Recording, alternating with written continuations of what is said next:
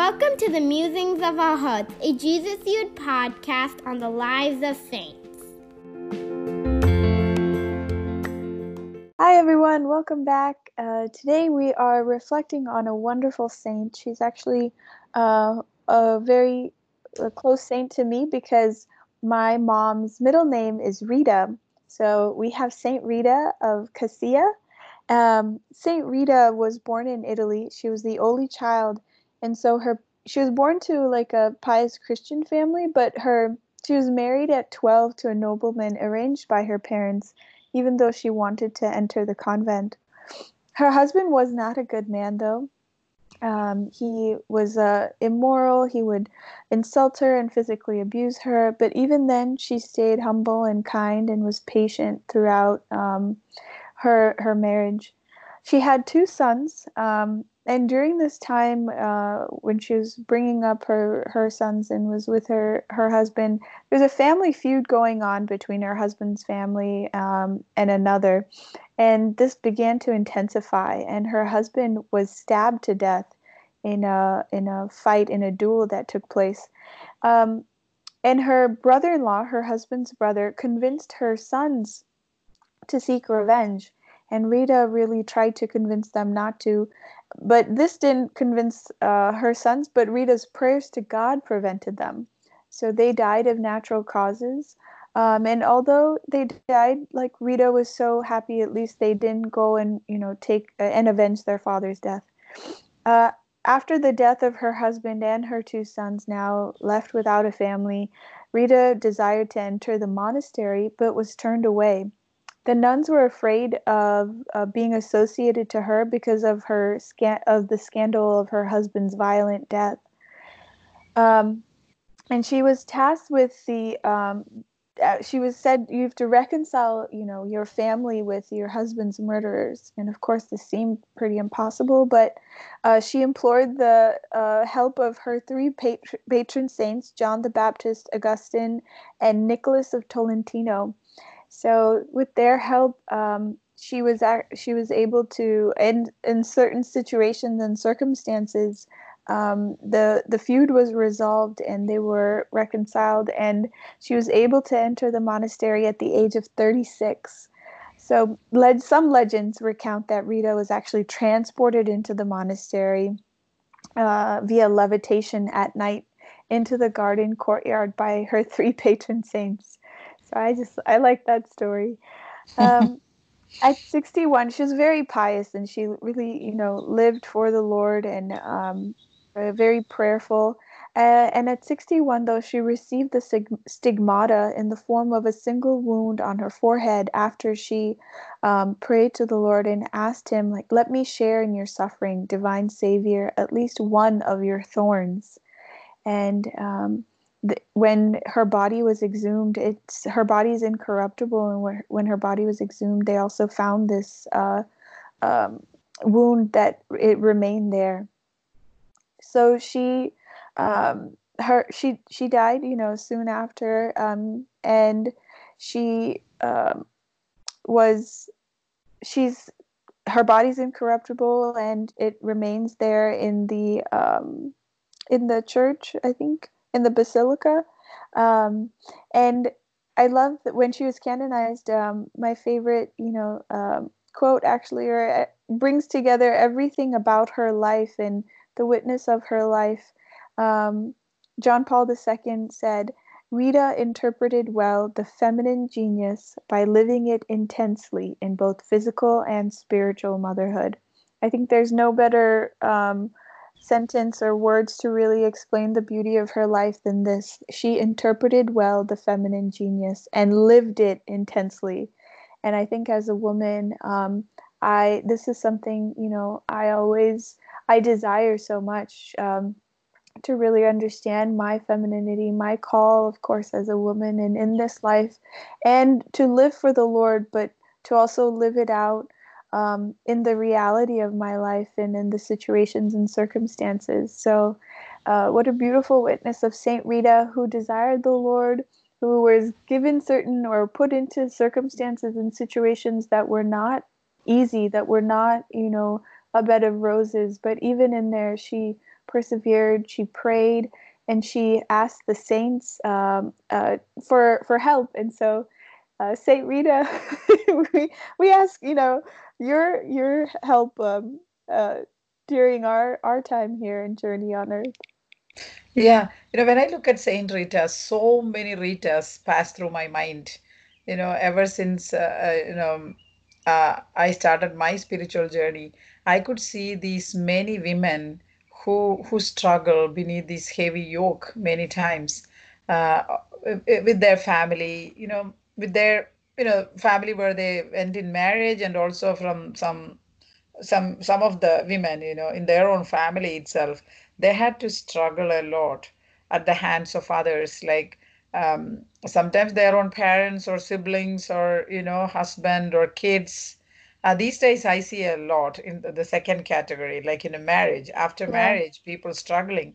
So this woman stands so tall in front of all of us as a model, like Pope John Paul II would say, that feminine genius, like, the intensity in both physical and spiritual motherhood. So she is a big example to all women, because she actually went through all stages any woman would go through, Yeah. like a daughter, where she was very obedient to her parents, and then she was an only child. Then when she went into another family in marriage, that too at such a young age, she Wow. suffered all kinds of abuses at the hand of her husband and the family too, because they are such a big family, right? The Mancini family, man, such a big name and a big family. So she would have gone through so much humiliation there. And then she became widowed, after a few years, she is a widow. Even before, in the middle of her age, or in the prime of her youth itself, she is widowed, and then she has to suffer. Then her only hope was kids, but then the kids got the tutoring of their uncle, Mm. and they went into that way, despite her prayers and her penance and her way of trying to bring up the kids. She had to suffer a lot over there. Lot of disappointment. I'm sure, and I see a lot of these, replicas of Saint Rita in that stage. People coming to me, like, asking to pray, all these kinds of stuff. And then, but then she prayed. She didn't lose hope. She prayed. Lord, it is better for my kids to die than to do a sin. Man, that is amazing. That is amazing, like how a widow prays like that. Her only hope is her two children, and then she's ready for them to go to the Lord than to go to hell Yeah. and have all the pomp and splendor of this world. There we really see a person who is so much attached to God, or who really know what God's will is. And this is one of her prayer, or her a very famous quote of Saint Rita, where she says, like, most holy sacred heart of Jesus, help my heart to persevere in all that is holy. So that was the desire of her heart, to persevere in all that is holy. And that was her desire for everybody, even for her children. Like, which mother in this world would not want their children to live like that? But she want them to live forever, forever, in eternity, so that she didn't miss them in eternity. So that shows us as parents a big lesson. Like, we should always have our children's eternity in mind, Yeah. than to settle for some little things of this world. So that she teaches a big lesson there, even though she is known as the patron of all these impossible causes, like Saint Jude, uh, along with Saint Jude, hopeless cases and impossible cases. What else is there in this world that you need to care for? So even though she is invoked like that, when we look at her life, she is actually teaching us, like, it is not in the things of this world that you should put your hope. What are you actually praying for? Do you have the concern of the soul of this person that you are praying for? So, she went through all these stages, like a daughter, a wife, a faithful wife, a widow, and then, somebody who lost everything in this world. And also at the end, her desire, like, religious life. She wanted to do that. But then, her family just forced her into this marriage, but still God gives her all these. She got everything that a woman could hope for in her life. But not without any struggle. So she Yeah. really is a feminine genius who lived intensely, both physically and spiritual, physical and spiritual motherhood to the fullest. Yeah. They just to continue with that too, when I read this quote by her where she says, "I am not afraid to die. I know Mm, already what it is to die. mm, It is to close the eyes to the world and open them to God." Sometimes, of course, when we speak about death, some people can't handle it. Some people, it's too much for them, and I understand and I get it. There's so much uncertainty there. There's an like a anticipation of great pain and just an unknown. But also with this, there's also the idea that there's no control. I have no control over death and how that happens and whether I'll suffer for long. So, but it becomes very hard to talk about death in that way. But here, Saint Rita had seen her husband die. She had seen her sons die. I mean, especially then for a mother to see her children die would, it's mm. very painful. But even with all that, she herself then says, like, I'm not afraid to die. And her definition of death, I guess you could call it Yeah. a definition, Mm, is so beautiful. It is to close the eyes to the world and open them to God. And this, of course, in a physical way, yes, true. But is this not also like in our spiritual life too? Aren't there many times where we have these like small debts that take place within us, where mm, we feel like, yeah, we're dying a little bit. We're mm, dying a little bit here. Maybe we're mm, renouncing something, but to look at these deaths as just, no, I'm just closing my eyes now to the world, but I'm opening them to God. I'm opening them to the opportunities, the possibilities, no longer the impossibility, but the possibilities that are available to me now because I am with God and I see only God. And for mm, me, again, to know that your eyes are the eyes of our heart and our soul, to open them to God and the hope that comes with that. So even in death there is great hope and there is nothing then to be afraid of. I remember it was when I was in Florida with staying with you. We were talking about the coronavirus with, of course, Gianna. So Gianna says, if you get corona and you're going to die, just say the rosary and you'll go to heaven. And I'm like, okay, Gia. Like, but I thought, yes, there's a certain, like Gia and her innocence and that certain naiveness that she has, which is there. But at the same time, there's a lot of truth to what she's saying too. That she is unafraid, but it doesn't. It sometimes for us, like as adults, we're like, oh, these kids, they don't really know, and that's how they're speaking. But actually, in that we also have a certain courage and a boldness with which to live in that innocence with God and say, like, yeah, no, don't be afraid of death. And we can just, she said, like, just pray the rosary. mm. I was like, yeah, that's true. Why don't we have that same uh, boldness and courage to say, like, yeah, I'm not afraid. I'll just be with Our Lady. I'll be with the Lord. And even death, it's to close my eyes to the world and open them to God. I Mm. really love this, her Yeah. definition of death. Mhm. I also like that quote very much. That also reminded me about, that prayer that is attributed to Saint Francis, but who knows who wrote that prayer? It is in dying that we are born to eternal life. Mm, So we have to die like this daily. It is like taking the cross and dying on the cross. Taking on the cross, it's not like dragging the cross or anything, but being crucified on that cross with whatever nails, like, yeah. obedience, whatever, Hmm. it may be different things to different people, but it is like taking the cross and being crucified on the cross and dying daily.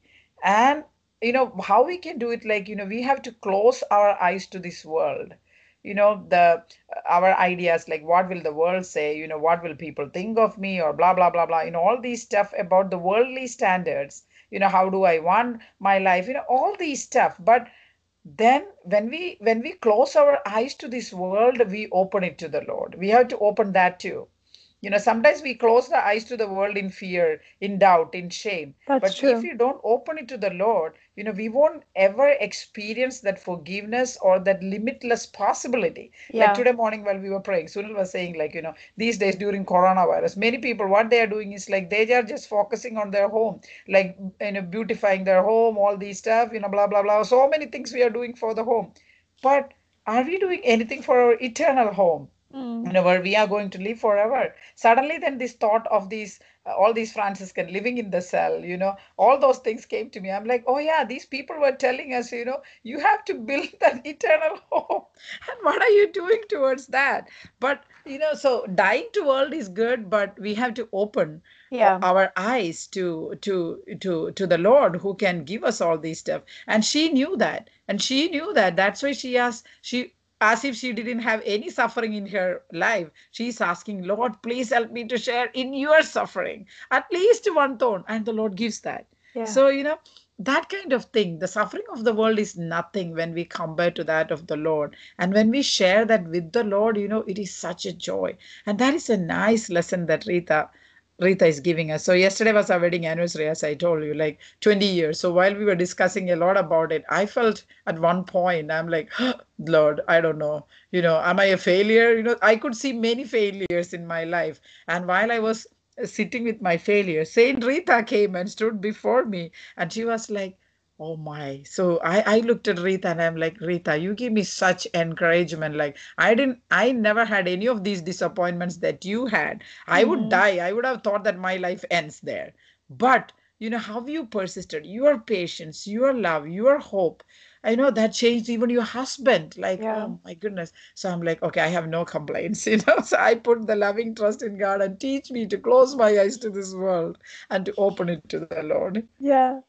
So maybe we can end with just a spontaneous time of prayer, and especially ask Saint Rita to help us to intercede for us and encourage us in our own life and all the maybe impossible situations that we're faced with. Thank you, Jesus. We praise you, Lord. We worship you, Lord. Thank you, Lord, for this the witness of your saint, of this beautiful woman, of her feminine genius, of her life truly lived out in spiritual and physical motherhood. How she gave of herself to her family, how she gave of herself to you, and in any situation that she was placed with, Lord, she committed herself in trust and faith to you, and that in you nothing was impossible, not even reconciling a long-standing feud between her family and another, not even the salvation of her sons and of her husband. Lord, we thank you for the witness of this saint too, after she had lost everything, who continued to hope, and she said, wanted to then give her life completely to you as a nun. Lord, we thank you for the witness of her courage to ask even for a share in your suffering and to receive it, Lord, to know that when she asked that you gave that to her, a share, a small share in your crown. Lord, we thank you for this woman um, who really just lived out the fullness of a witness of your love in her life in so many different ways. And we're so encouraged by her, O Lord, but we know that we are weak and we are helpless, and without you, we can't do nothing. So we just place ourselves in your loving hands, and we remain weak and ask that you lift us up, that you come down to us in your pity and in your mercy, O Lord. Come down to us, lift us up, and bring us to your most sacred heart. O Lord, we ask especially today for an outpouring of your grace in our lives, and for all the different situations and circumstances and the sadness and fears that we experience, O Lord. Through the intercession of Saint Rita, we ask for your grace and for your mercy to help us to open our eyes to you. Lord, help us to not be afraid to open our eyes to you and see you working in these impossibilities, making it possible, making a way there where there was no way, and doing again and again what you did on the cross. where you suffered, but then you rose for us, O Lord. You have redeemed us, and you have called us into the fullness of your love. We thank you for this, O Lord. Thank you, Jesus. Thank you for listening.